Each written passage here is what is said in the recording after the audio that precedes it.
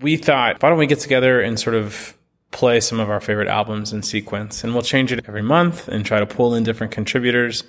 It'll be a way of building music community, but also, we'll all learn how to kind of develop our skills in the process, learn how to develop a capacity for interpretation, and also just connect with our fans and fans of Atlanta music in a new way. So it kind of became a discovery platform in that way, where people would come and they'd find their new artists. We used to say, find your new artist while singing your old favorite song. That's Micah Dalton, co-founder of ATL Collective. I play guitar and sing. Let me see, what can I sing? What song do you like to sing? What's your favorite song? I'm your Venus, I'm your fire, your desire. I sing that all the time. As he looks back at the organization's launch in 2009.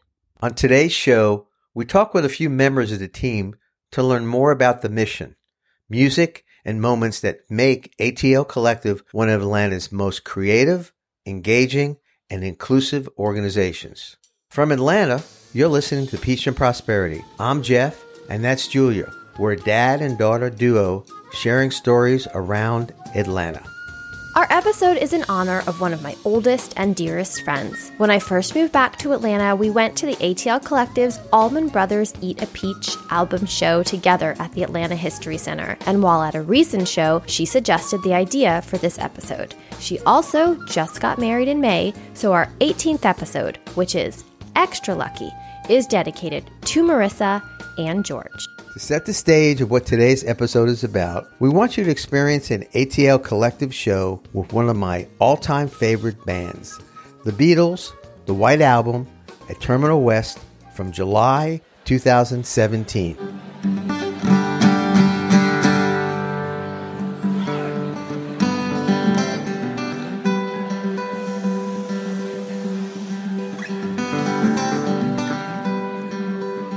This is a quiet one.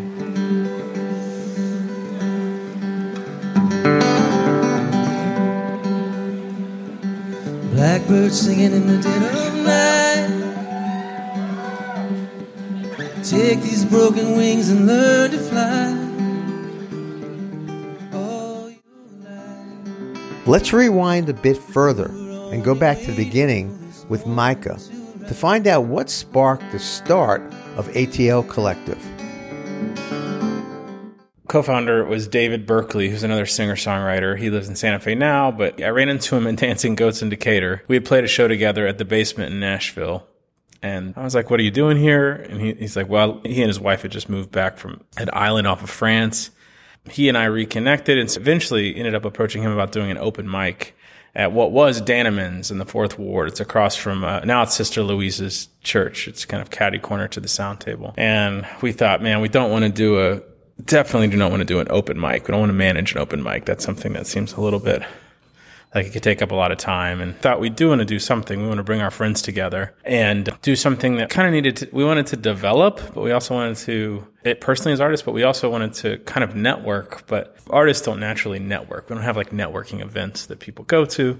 We really just want to play music together. So we find local restaurants to donate food, or people would bring their own drinks. So we did Blood on the Tracks with Bloody Marys, Bob Dylan, and then Fleetwood Mac and Cheese, just as a shtick to get people there, You can take a look at the original posters and lineups going all the way back to those first shows on atlcollective.org, their website. The artwork is beautiful and captures the unique story behind each performance.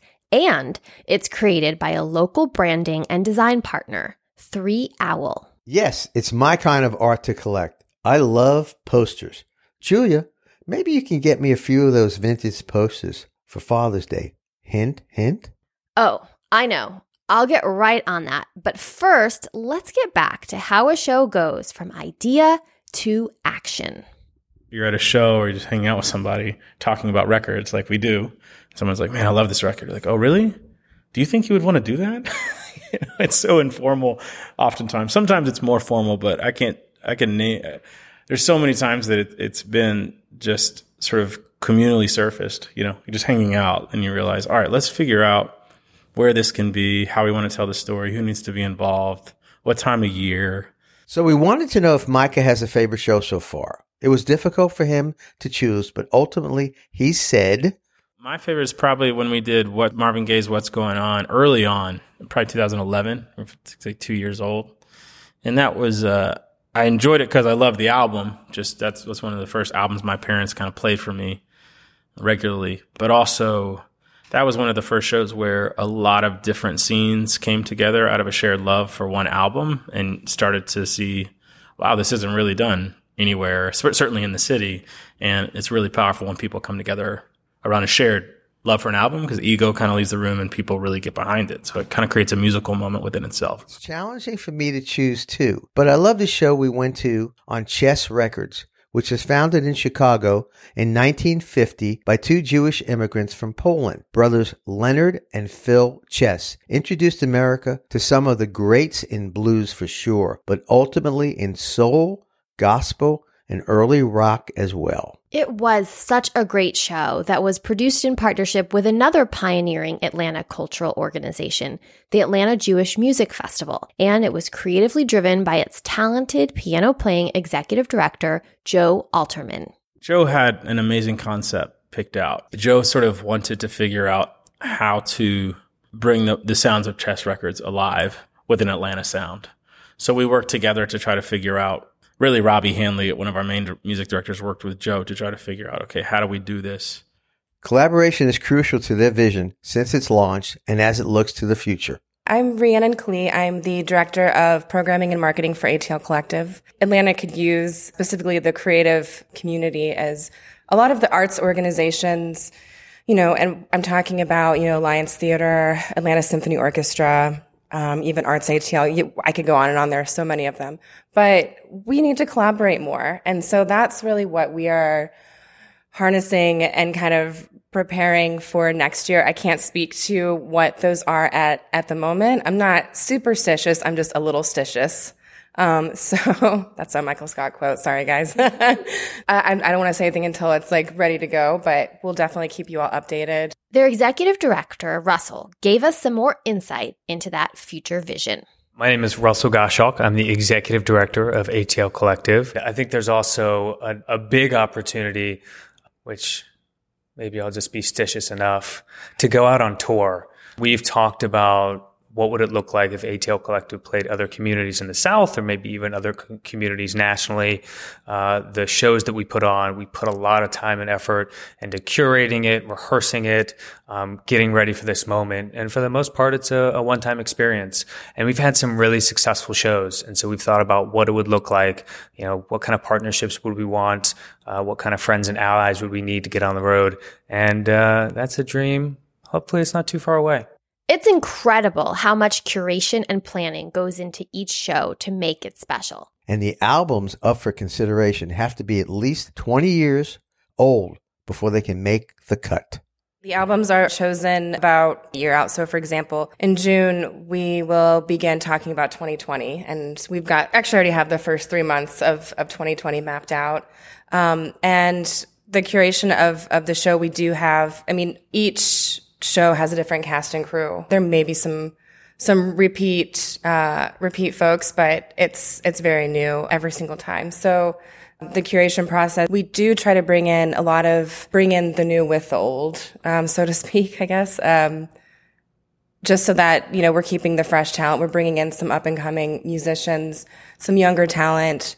One of my favorite shows that we curated is the Funk to the People show. And this show was one that we partnered with the National Center for Civil and Human Rights. And instead of curating music around an album, we celebrated the 50th anniversary of James Brown's 1968 Boston concert. And the reason why that is significant is because it happened the day after Dr. King was assassinated. And the reason why that concert was so important and why it deserved to be celebrated is because it helped quell a lot of the riots that happened, that were happening all over the country and were going to happen in Boston. And, a lot of people talked about canceling it. James Brown and the mayor of Boston decided, you know what, the people need this. So they did it. They did the concert, and it actually did help quell the riots in Boston. And so when I talk about bringing in the old with the new, we brought in Booker T. Jones for that, and he's Booker T. Jones of the MGs. And he was, not only is he an iconic figure, particularly with funk music, but he was the forefront of the civil rights movement and was really dear friends with Dr. King. So we had him, as a guest star for this show, and a cast and crew of about 8 other musicians, Atlanta musicians who absolutely idolize Booker T. Jones. And so I think that was probably the pinnacle of our success and kind of fulfilling, that sort of element of the collective and how we curate our shows. David Bennett, who works with the National Center for Civil and Human Rights, had been talking with another member of our team about the concept, and we had been talking about it with him for a couple of years, and it turned out that the 50th anniversary was coming up, and it was David Bennett's really, really great idea. And he brought it to us, and we were, of course, honored to go through with it. And it was an amazing moment. I think that Atlanta has so much to offer culturally, musically, and in all these ways. But I think there's just so many unsung heroes that are part of our series that have been part of this market playing, whether it be some touring, some wedding band work, some all kinds of different work to piece together a life. But there's they're world-class musicians, world-class artists, I think, that are right here in our midst that haven't been discovered in the way that they have in maybe in other markets. So I'm most proud of them for sort of building this with us and championing this with us. If we didn't have a lot of artists and musicians who really got excited about this concept and really just wanted to sort of join the family of musicians that we were starting to build, we certainly would not be here. So our research department, aka Julia, spent many hours looking into whether or not the ATL Collective concept exists in other cities. So far, we have not found anything quite like it. We asked Micah more about what is it about Atlanta that makes it unique. Because of multiple communities, the hip-hop community, the jam band community, it's collaborative by nature. A lot of what comes out of the city is not necessarily in response to an industry presence. It's just sort of grows out of the soil, So I think that really helps us in terms of what our aim. I think that's distinctly Atlanta. And I think that probably happens in other places, but I can't speak to it as fully. I think musicians and artists are still able to sort of kind of live here and be close to Atlanta and work in Atlanta without it being too expensive. Whereas, in New York, it's harder and harder to do that. So I just think it's a really special place, and it's been a fun place to try to pull people together. And there's an openness, I think, because that culture of collaboration is kind of underneath most of the music scenes. That commitment is evident in all they do, from who they feature on the stage to how they run operations behind the scenes. The organization is altruistic in nature. I mean, we're giving the lion's share of everything that we make, whether it's through ticket sales or any kind of underwriting or sponsorship, back to the artists. It was time to make the jump, and we're very thrilled. In his role as executive director, Russell oversaw the transition to a nonprofit.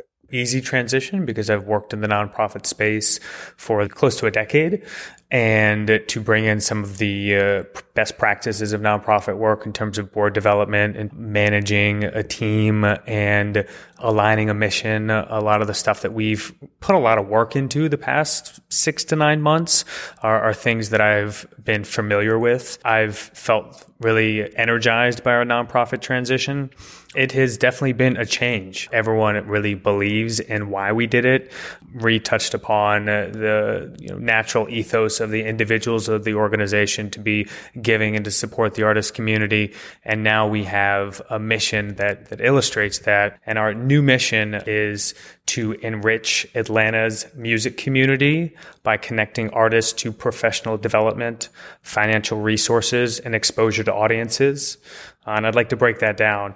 The first part is enriching Atlanta's music community, and we think it's important to support both the musicians and the music lovers. But really why we exist as an organization is to uplift and celebrate the musicians.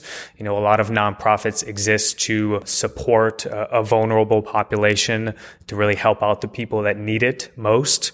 And if you were to look at the musicians versus the music lovers, I think a lot of people would agree that the musicians need help. And it's not just financial resources, it's professional development.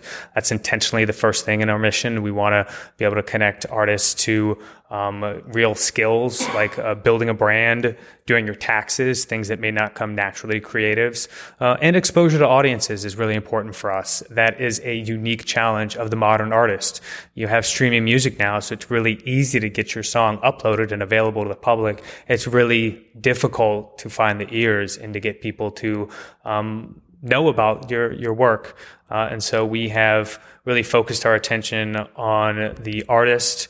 As a nonprofit, though, we also want to remember that we exist for all of Atlanta, which includes the non-musicians. And having that sort of direction, I think, is a really healthy thing for the organization. And to celebrate all of their awesome work, ATL Collective is raising funds with some fun perks if you donate. You can give directly through their site, and any proceeds donated via our podcast platform support page on Anchor will pay it forward to ATL Collective this June. Join us in supporting this awesome Atlanta institution. We hope to see you at an upcoming show. Thanks for listening to Peach and Prosperity. Give us a review wherever you listen. Follow along on our adventures on Instagram and Facebook. Special thanks to Element ATL, a co-working and co-creating space on the Beltline, powered by Jewish Federation of Greater Atlanta, for hosting us for our interviews. Bye for now. Blackbirds singing in the dead of night. Take these broken wings and learn to fly.